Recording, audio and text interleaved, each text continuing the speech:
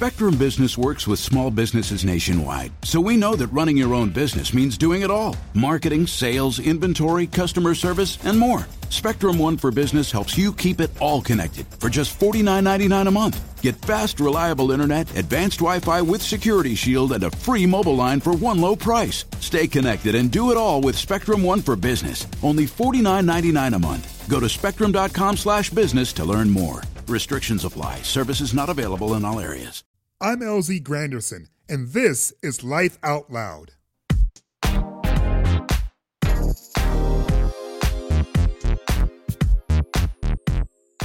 I lost my mentor and friend Tony from complications to AIDS when I was a sophomore in college. We met when I was in high school.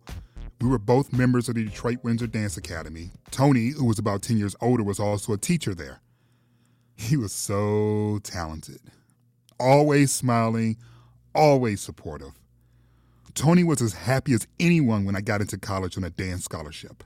I never asked him if he was gay, and he never told me. Not until the last day I saw him alive. I never told him I thought I might be gay, but I didn't need to. I know that Tony took me under his wing for a reason. That phone call is never easy, you know. You can prepare your heart as best you can, but when that call comes telling you that you've lost a loved one to the virus, you're not ready. Trust me, I got more than one of those calls.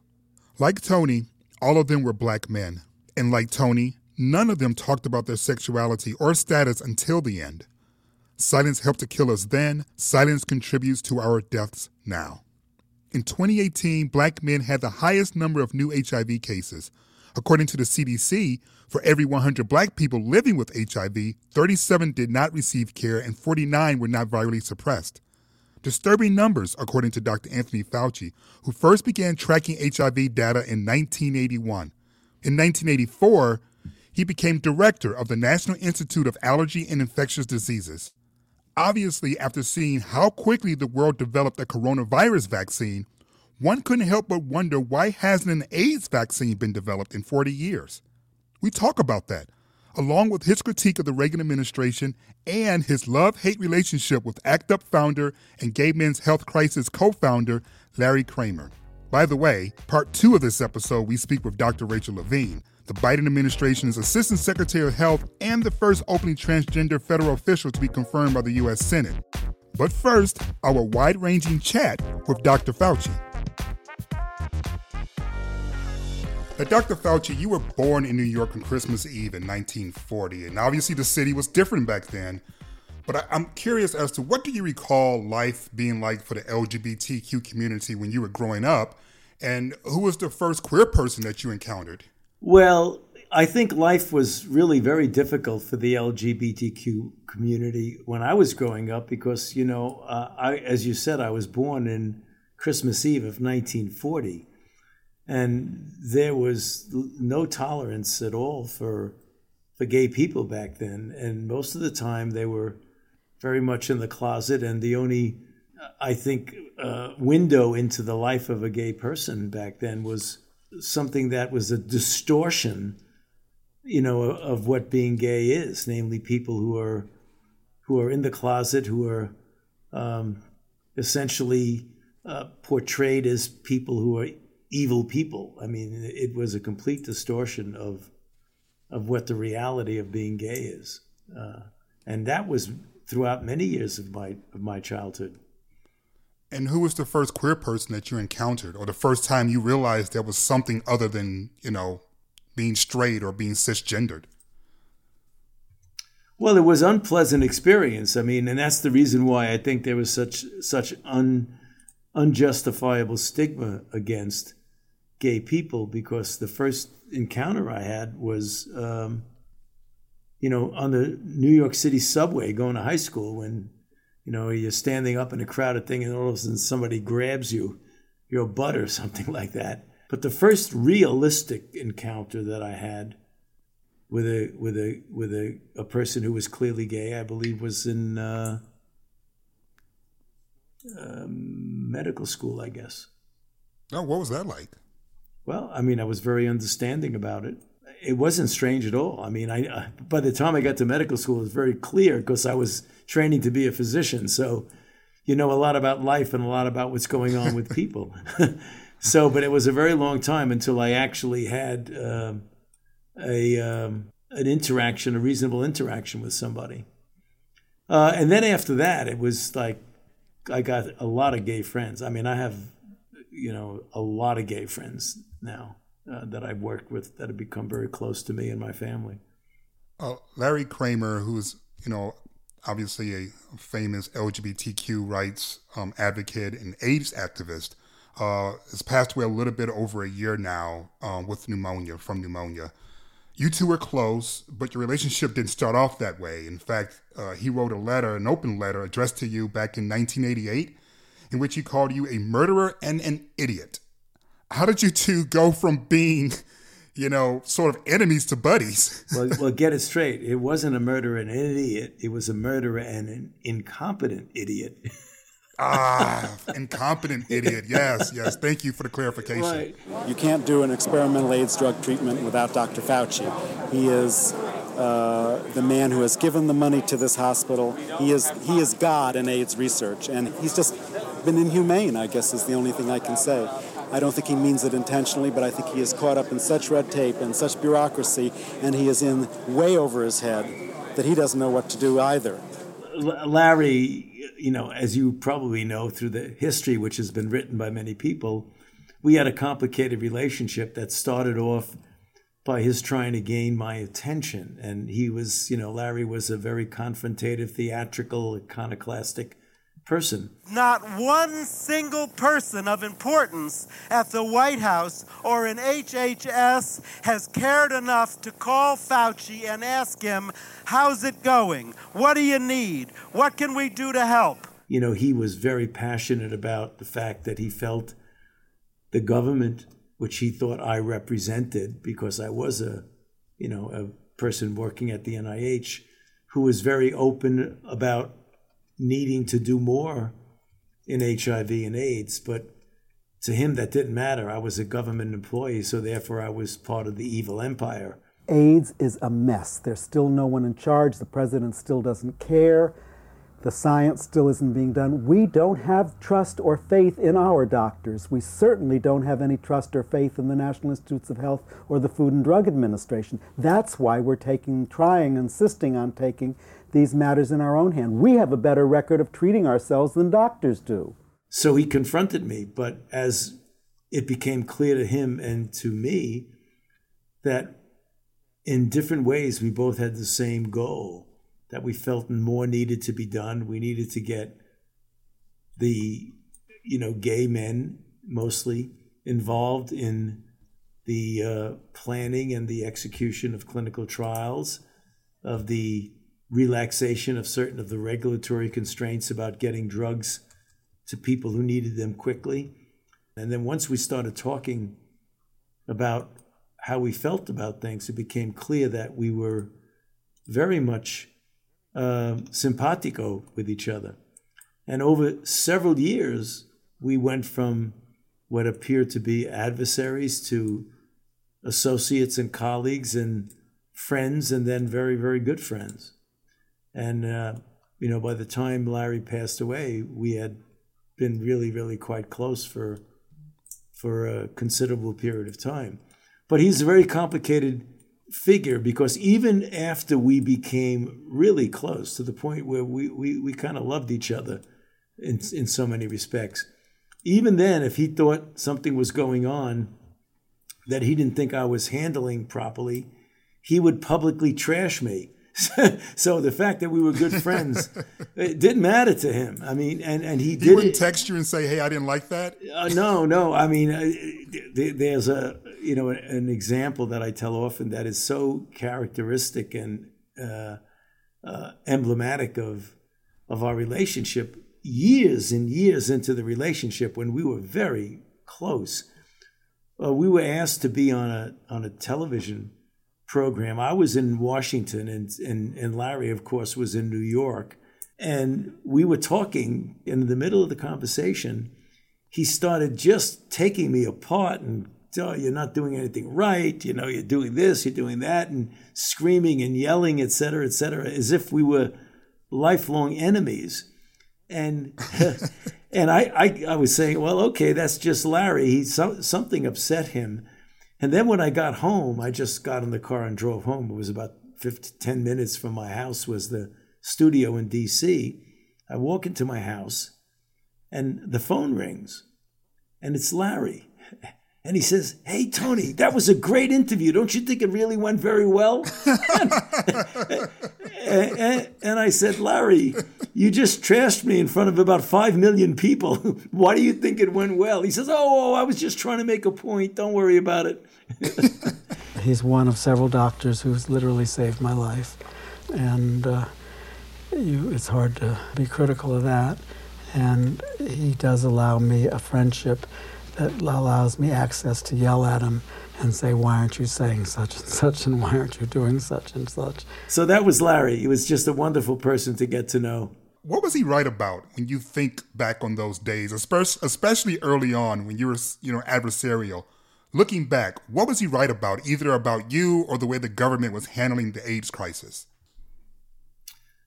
Well, I think the thing he was right about, that there was not enough attention paid to the needs of people who were living with HIV and at risk for HIV.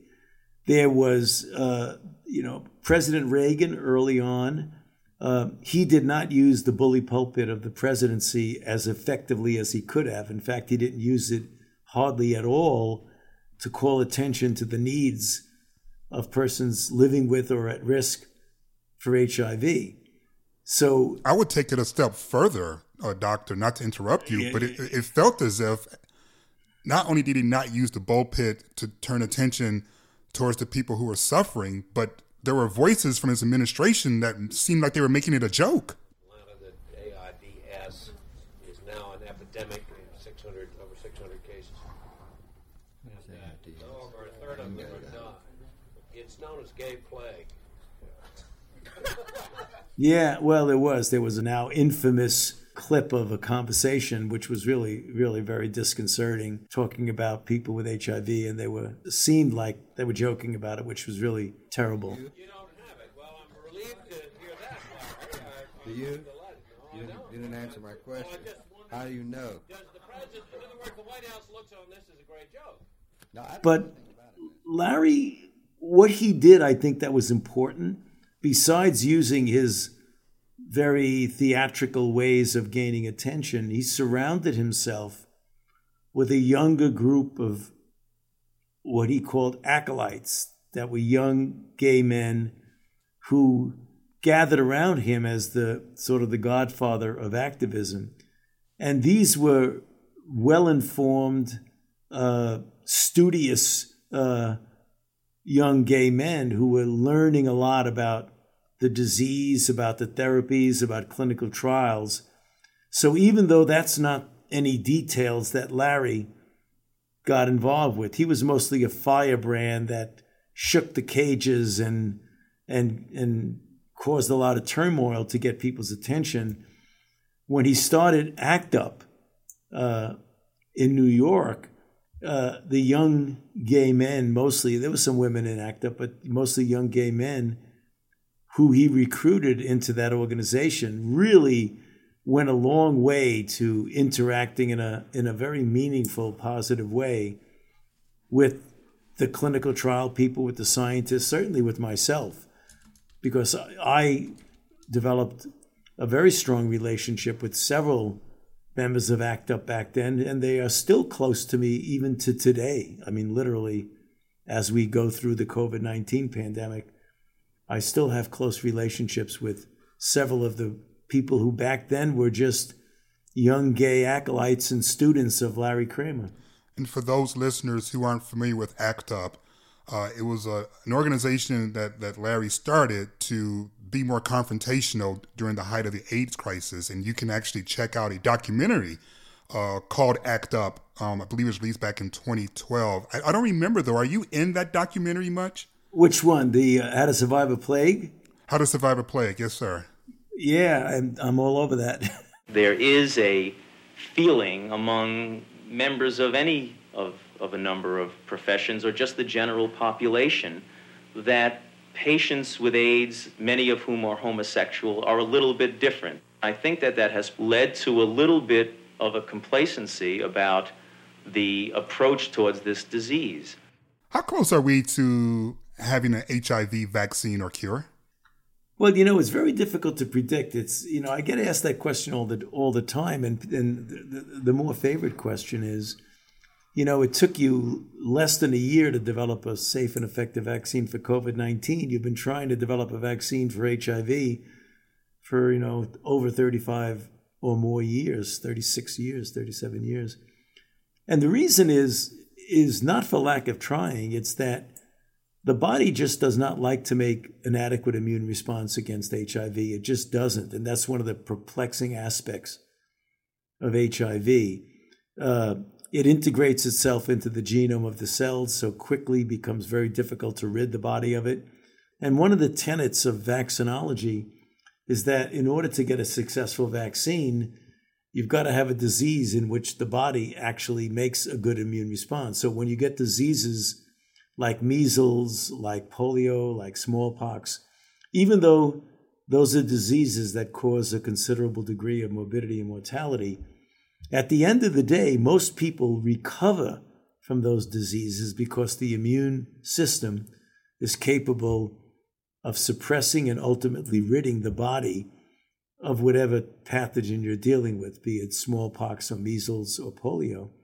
And then the body then has an immune response that stays with you, that protects you against infection from the same pathogen. So the body has given you a proof of concept that it is capable of making a good immune response. And that's the reason why we have successful vaccines against measles, against smallpox, against polio, and now against COVID-19. That's just not the case with HIV, because for reasons that are still a bit perplexing, the body does not make a good response against HIV. So in order to get a vaccine, which I think, and I'm always cautiously optimistic that we will ultimately get a vaccine for HIV, we've got to do better than natural infection. When last I checked, Black people made up 42% of the country's new HIV cases in 2018 alone. Right. And that Black men are less likely to get care. Black women are about 14 times more likely to be diagnosed with HIV than their white female counterparts. So my question to you is, when you hear those numbers, does it feel like it's a crisis situation for you, for the Black community when it comes to HIV? I've been talking about that for a very long time. In fact, I talk about the extraordinary disparities in health with not only HIV, but also with COVID-19. No, you're absolutely right. The numbers are very, very disturbing. 13% of the population is African American, and 44% of the new infections are among African Americans. And of those, 65% are among men who have sex with men who are African American. And of those, 75% are young African American men who have sex with men. So there's a considerable disparity there. And, the reasons for that are multifaceted, really. It has a lot to do, I think, with the stigma that's still associated with HIV and with being gay among African Americans. Because if you look at the charts of the country and the counties where you see a considerable amount of residual infection even today, after all of the things we have, which PrEP and treatment as prevention, the accessibility of something as effective as pre-exposure prophylaxis, namely one pill of Truvada every single day, that's not as accessible to African American men as to other members of the population.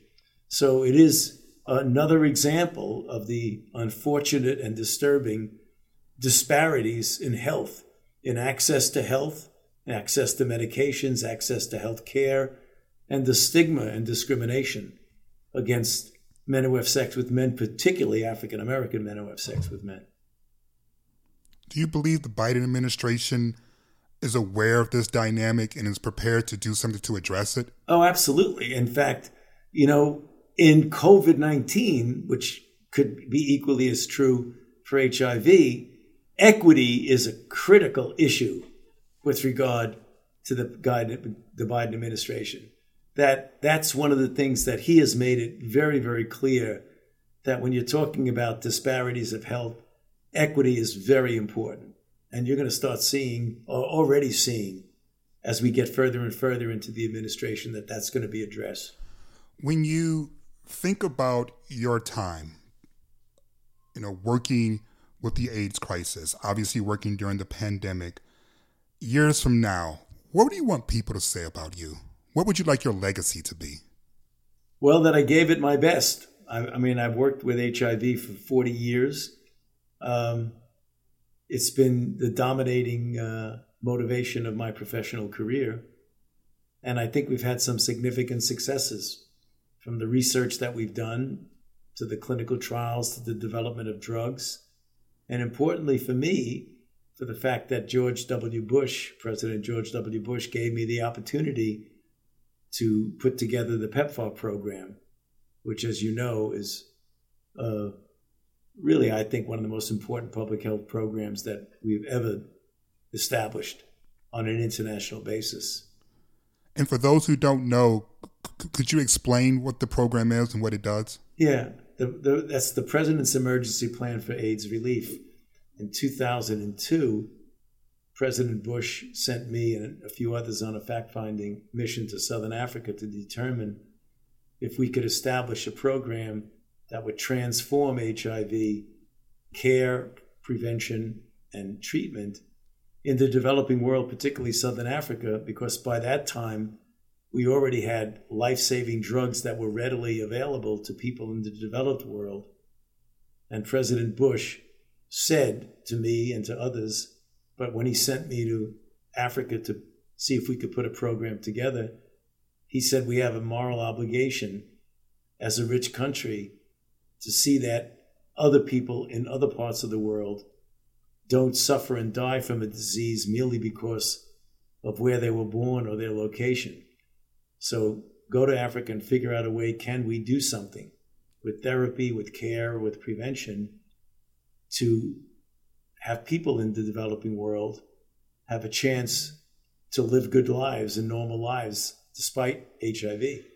So we spent many, many months putting together what turned out to be the President's Emergency Plan for AIDS Relief, or PEPFAR, which the United States has invested billions and billions and billions of dollars in. It's the most important positive legacy of George W. Bush. And now it's saved, anywhere from 15 to 18 million lives. My last question for you. Speaking of George W. Bush, I know that his picture is among many pictures you have on this incredible wall in your office of all these photographs of influential people that you've met over the years. And I was just curious, which picture was your favorite? Which is my favorite picture of all the pictures I have on the wall? Yes, sir. Well, I think it was a picture of me sitting in the Oval Office with George H.W. Bush, President George W. Bush's father, who I got to know very, very well. When he asked me to become the director of NIH, and I sat down and told him I didn't really want to do it because I wanted to stick with taking care of HIV, people with HIV, and I wanted to stick with my research, and I wanted to continue to be the director of NIAID, and I didn't want to have a position that might take me away from the immediate research and patient care that I was doing. So it was a great discussion I had with him. He was a great man. He understood me. He said, I still care a lot about you. Let's continue to work together. But that's one of the many pictures that I have in my office. Fantastic. Dr. Fauci, thank you so much for, first of all, just all the things you've done to help everyone, not just the LGBTQ community, but everyone, particularly during this pandemic. And then, of course, the special care that you gave to our community when very few people were willing to do anything at all. Thank you very much, Dr. Fauci. Thank you. It's a pleasure to have been with you. Thank you for having me. Hey, I'm Andy Mitchell, a New York Times bestselling author. And I'm Sabrina Kohlberg, a morning television producer. We're moms of toddlers and best friends of 20 years. And we both love to talk about being parents, yes, but also pop culture. So we're combining our two interests by talking to celebrities, writers, and fellow scholars of TV and movies. Cinema, really. About what we all can learn from the fictional moms we love to watch. From ABC Audio and Good Morning America, Pop Culture Moms is out now wherever you listen to podcasts. And if I am fortunate enough to be confirmed as the Assistant Secretary of Health, I would look forward to working with you. There were moments during Dr. Rachel Levine's confirmation hearing that were very difficult to watch, particularly the line of questioning coming from Senator Rand Paul, who did not ask Dr. Levine a single question about the pandemic, but instead used his time to focus on the genitalia of children. So let's be a little more specific since you evaded the question. Do you support the government intervening to override the parent's consent to give a child puberty blockers, cross-sex hormones, and/or amputation surgery of breasts and genitalia? I would imagine for someone who began their career in pediatrics, for someone who was a pediatrics professor at Penn State University, for someone with children of her own, the very idea that Dr. Levine would seek to put a child in harm's way is nonsensical at best, prejudicial at worst. But then again, when you're trying to break a glass ceiling, there will always be people lined up to protect it for no other reason than to score political points. And in today's political environment, using a confirmation hearing to score points with a base is common practice, no matter how dehumanizing the line of questioning is, no matter how old and tired the attacks are. Case in point, Save Our Children was the first organized pushback against LGBTQ equality, and as you can tell from its name, the goal was to scare straight people into thinking gays and lesbians were going after their kids. That was 1977. Here we are in 2021, and it's the same scare tactic, only this time the target is transgender Americans. But in becoming the first openly transgender person to be confirmed by the Senate, Dr. Levine did more than just make history. She became an inspiration. Dare I say icon. We talk about that confirmation hearing, the focus of her work as Assistant Secretary for Health, and Dr. Levine has a very special message for those trans kids out there who are scared and feel alone. Dr. Rachel Levine, history maker, health official, butt kicker. So many wonderful titles, and you're certainly worthy of them all. Thank you so much for joining us on Life Out Loud. My pleasure. I'm very pleased to be here. Every episode, we start off with this conversation about seeing ourselves reflected in society. So my first question to you is, when was the first time you became aware of the LGBTQ community, more specifically, transgender people? So, I'm a child of the 60s and the 70s. And so there was not as much visibility for the LGBTQ community at that time. Probably the first time that I really became aware of the community was in college. And so that was at Harvard from 1975 to 1979. And then especially when after medical school, when I was in my training, which was in New York City at Mount Sinai, starting in 1983. And one of the things that I was very aware of in the early 80s in Manhattan was the HIV epidemic and patients that we would see with HIV and AIDS that would pass away. And so that left a very significant impression upon me. I just want to back up briefly to something you said. You said you were in college before you really became aware of the community.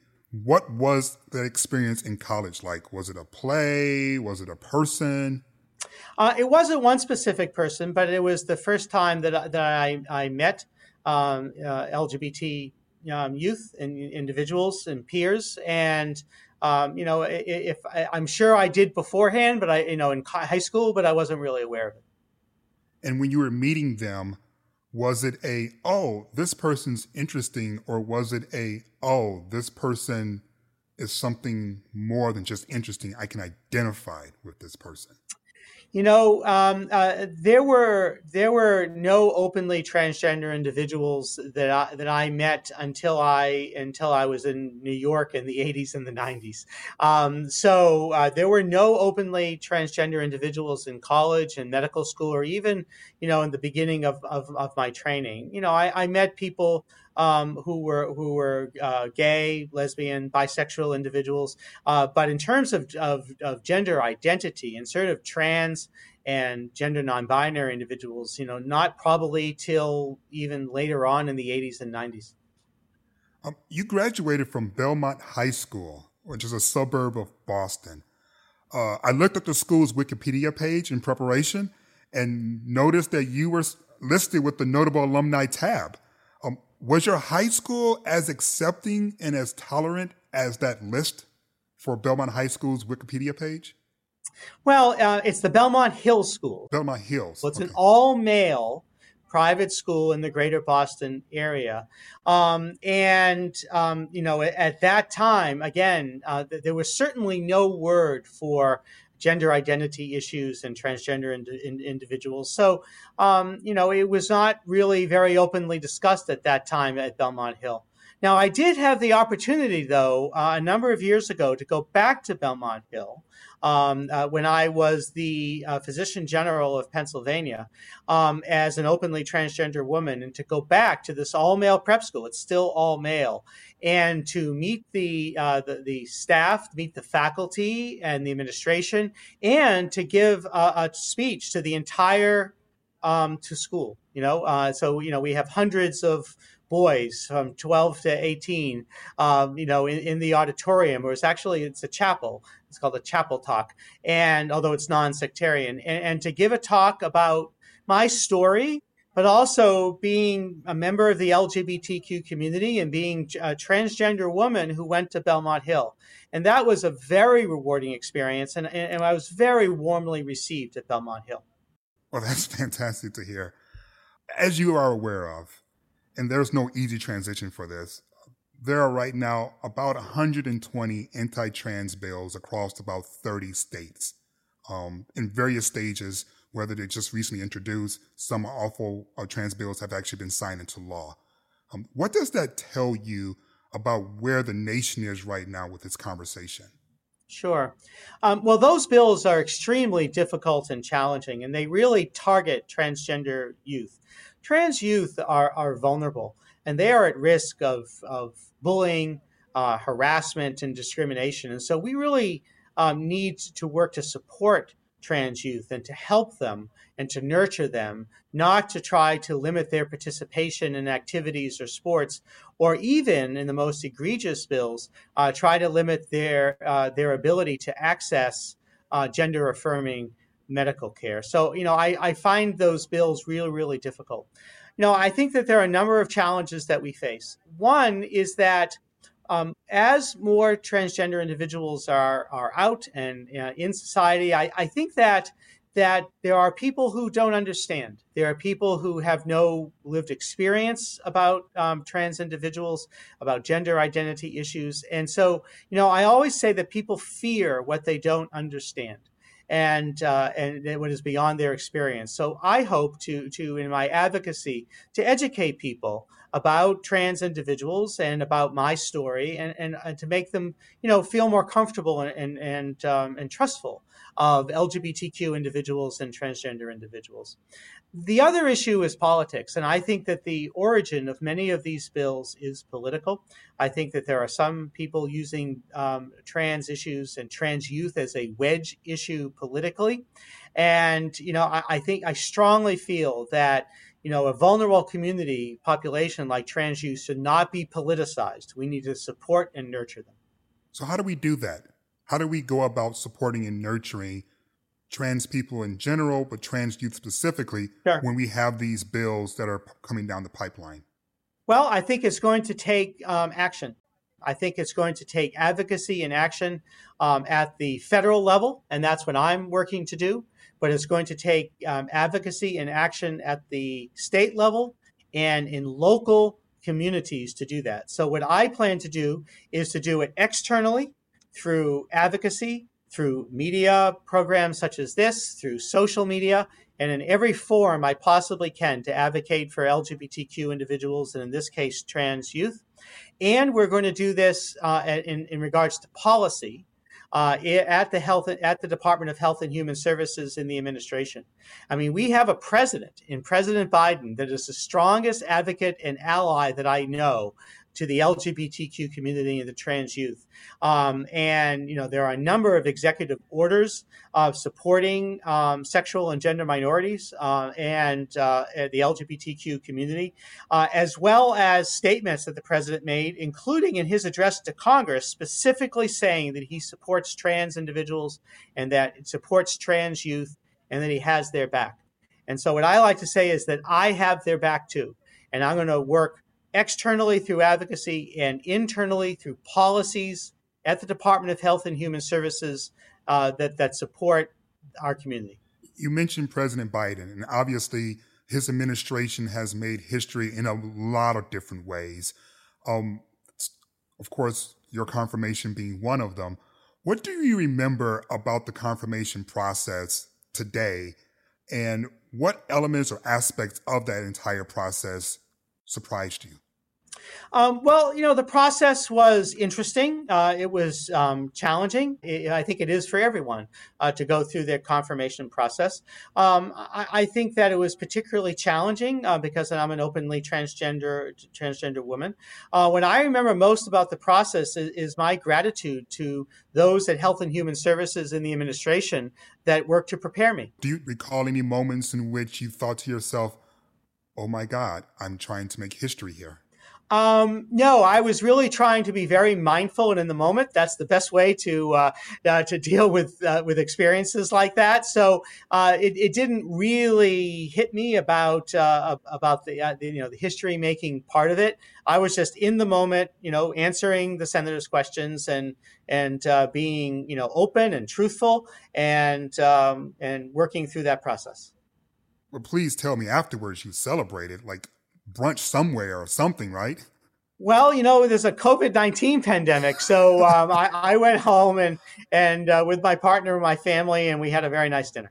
Oh, girl, we got to celebrate with you. That's not the way we make history in our community. We got to make sure there's some confetti and some glitter, right? Sounds good to me. You mentioned earlier about the work that you did witnessing and obviously tending to people dealing with HIV/AIDS during the early days of the crisis in New York. The CDC recently released a study, a report dealing with HIV/AIDS with a lot of encouraging news. One stat in particular, though, sort of raised my eyebrow, and that was 23% of the people who are eligible for PrEP are currently prescribed PrEP. That means about 77% are not. What can be done to close that gap? It's a very important point. In the 80s, when I was taking care of patients who all passed away, they all died. If you had told me that we have a medicine that you could take once a day, that if you were at risk, would prevent HIV. If you had medicines that people with HIV could take every day, and that would keep their viral load down and would keep them undetectable, and U equals U, and that they would be not able to transmit the disease, then untransmittable, then I would have thought that those were a medical miracle. And we have all of those things, but we still have issues in terms of health equity.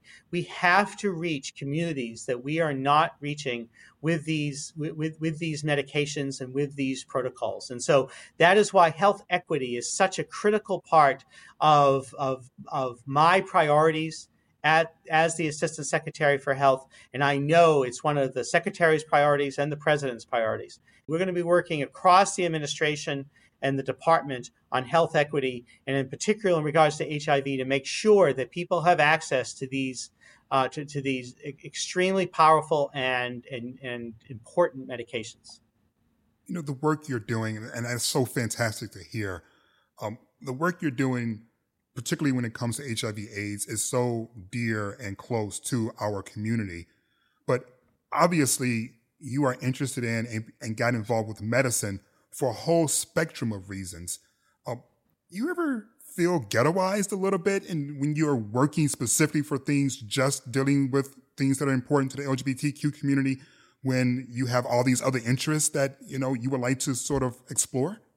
No, I really don't, because in the Office of the Assistant Secretary of Health, there are many, many divisions that are working on all of these issues. So, we are working on health equity. We're working on the opioid crisis and mental health issues. We're working on we're going to have a new office specifically about climate change and health equity. Could you explain that? Sure. Climate change and health. Absolutely. How do those two connect? Well, this is an office that will concentrate on environmental justice. Those that are experiencing the health impacts from climate change are predominantly vulnerable communities: African American communities, Latinx communities, Native American communities, American Indian, Native Alaskan communities. And so, if you look at the impact of climate change on certain cities, whether it's Miami or New Orleans or New York, if you look at the impact of heat in the Southwest and lack of water in the Southwest, at the melting of the Arctic in terms of Alaskan Native communities, it is hitting some communities far more than others. It is not a fair distribution, and so there is a strong health equity component to climate change, and we're gonna have a specific office that is part of a presidential executive order dealing with those health equity issues. So you can see there's a lot on my plate. Absolutely. You got your start in medicine through pediatrics, correct? Mm-hmm. Absolutely. Pediatrics, and then the subspecialty of adolescent medicine. What was it like for you, again, going back to the confirmation hearing, being asked questions about the well-being of children, recognizing taking care of children is how you got into this field to begin with? Absolutely. So, I appreciated some questions, and I had less appreciation for other questions. Well, Senator, thank you for your interest in this question. Transgender medicine is a very complex and nuanced field with robust research and standards of care that have been developed. I bring everything that I've ever done to this experience, to this job as the Assistant Secretary for Health. I bring my training and my expertise and clinical experience in pediatrics and adolescent medicine. I bring my academic medicine experience, first at Mount Sinai College of Medicine and then at the Penn State College of Medicine, to this experience. I bring all of the leadership training that I have had to this job, and then the public health experience that I had in Pennsylvania as the physician general and then Secretary of Health to this position. So everything I've ever learned and experienced, I bring to this job. And, I dedicate myself to helping people and protecting the public health of everyone in America. What do you say to the parent whose child comes out and says, I'm trans? And the parent doesn't know exactly how to manage it, and that, she or he is hearing things from a political angle about how this is impacting children. What do you say to that parent? Sure. It's very challenging for parents of trans kids. And, I have clinical experience with this in my practice at the Penn State Hershey Medical Center as an adolescent medicine subspecialist. So I would see trans youth and young adults, and I would talk to their parents, and parents struggle. What I would encourage parents to do is to talk to their doctor, to talk to their pediatrician, if it's a child or their family physician, and then to try to look at reputable websites. For example, the Fenway health system, which is in Boston in particular, for education, and then to seek out care, to seek out therapy and medical care that has expertise in this area. And that's why it is so challenging that some states are making that gender-affirming medical care illegal. I mean, my recommendation to every parent that I saw for all of their children, whether I was seeing their child for an eating disorder, whether I was seeing their child for other chronic medical problems, or their child was trans, or their child was gay, is to approach their child with unconditional love and acceptance. When you think about all the wonderful suggestions you just made, right? Get an education, seek out advice from your pediatrician or your family physician. There are a lot of people, particularly people of color, who don't have access to that type of health care that you're referring to. Is there any other alternative that they may be able to tap into? Well, it's hard. I mean, that's the whole issue of health equity, right? We need to make sure that vulnerable populations, whether it's in the inner city, whether it is suburban or rural, have access. And so one fantastic way of seeking access is through community health centers that are sponsored by HRSA at the Department of Health and Human Services. And they have fantastic care. Another thing that I think we're going to work on is COVID-19 has shown us the importance of telehealth. The importance, and that's telehealth through video conferencing, but also audio-only telehealth. Not everybody has access to broadband. Not everybody has fancy computers like this to be able to do that. And I think that telehealth services will be able to improve access for care as well. And so we're going to be working on that access to care to all communities at Health and Human Services under the leadership of Secretary Becerra. As we mentioned earlier, there are roughly about 120 anti-trans bills somewhere in the hopper. And with that has come a certain amount of media coverage regarding those bills and the response to those bills. I have heard it said from members of the trans community that this emphasis on the physical aspect of it, the transitioning, the surgeries, etc., actually dehumanizes trans people. I'm curious as to where you are in terms of how we as the media are supposed to cover this topic. And do you agree emphasis or too much coverage regarding transitioning undermines every other aspect of a person's life? Well, I think it's very important for the media to be educated about this issue and to seek out the kind of resources that we were discussing that parents might seek out and more. I think it's important for the media to talk to mental health professionals and medical professionals that specialize in this field. And again, through these technologies, that's easier than ever to be able to get educated about it. And I think when covering it, I think it's important to emphasize all aspects of a transgender individual's life, not just the physical aspects. So it's not that the physical transition is unimportant, but it is by far not the only thing. And, you know, there is the social transition, there's mental health issues, there's many different aspects to being part of our community. And of course, you know, the brave new world in terms of gender is gender non-binary, gender non-conforming individuals, and youth and others. And so, you know, I think that there's much more than just the binary of male or female. And I think young people are leading the way and educating us about that. So when you hear people from the community say, hey, you know, let's not just keep talking about transitioning, your thoughts are? Let's not only talk about transitioning. It isn't that it's unimportant, but, you know, I think that the public tends to focus on that. And I think that there are many, many aspects of transgender individual lives. And there are many, many aspects of things that we need to work on. You know, there's a concept called the social determinants of health. What are the other aspects of people's social condition besides just their health care that influence health in general? So that would include, for example, education. That would include housing. That would include transportation. That would include the environment. That would include the nutrition, and so many other aspects that influence people's health.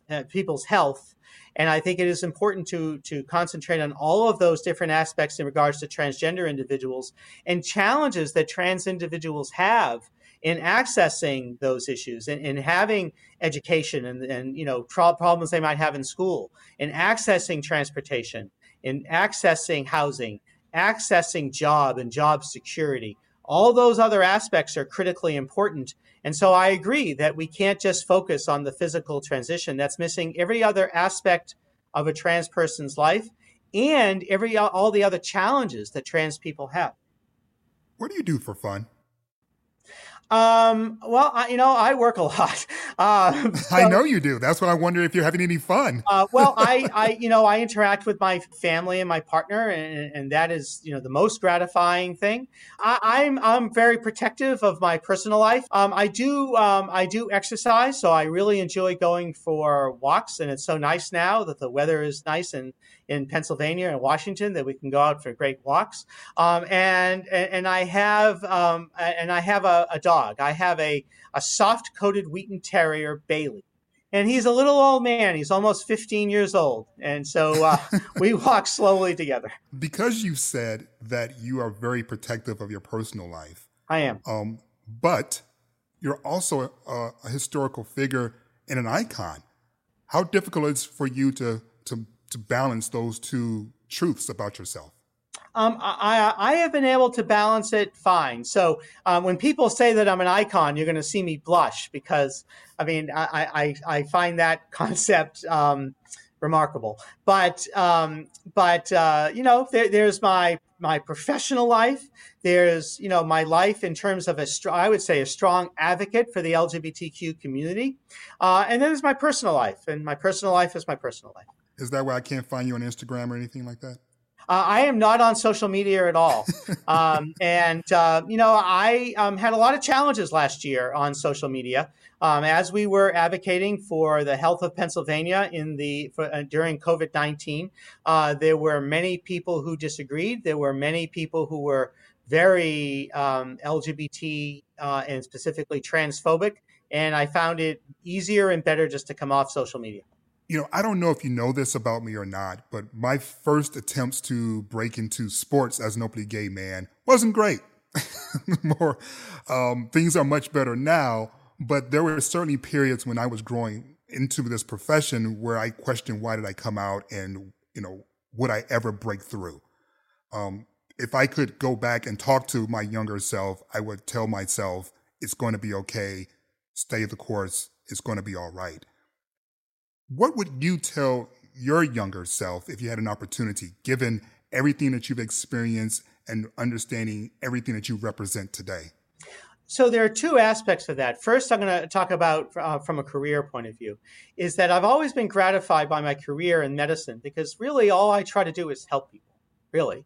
I would see patients and try to help them and their families. I would teach students about how to help people or do clinical research or develop programs. And so, I would say that you're going to still be able to do that. It's from a public health perspective with a broader brush, first at the state level and now at the federal level. But stay the course in your career because you're still going to be helping people. From a personal point of view, I think a lot of it would be, as you said, the things are going to turn out okay. The things will be okay, and to live your life without fear. I think that fear holds us back. Fear of the unknown, fear of negativity, fear of negative reactions, and I think to tell myself to continue to live my life without fear, and that things will be okay. So to live your life out loud. To live your life out loud. Final question for you. 10 years from now, what does living life out loud for the LGBTQ community look like to you? Well, I am a positive and optimistic person. And I think despite the challenges that we're having, the things are getting better and they will continue to get better. I think that this is part of the journey. And that is, I think, as we make progress, you see pushback. That happens. And so we need to be strong. We need to be resilient as a community. We need to continue our advocacy and our work at the local level, at the state level, at the federal level, and the international level. We're all one world. We're all interconnected. COVID-19 has certainly shown us that.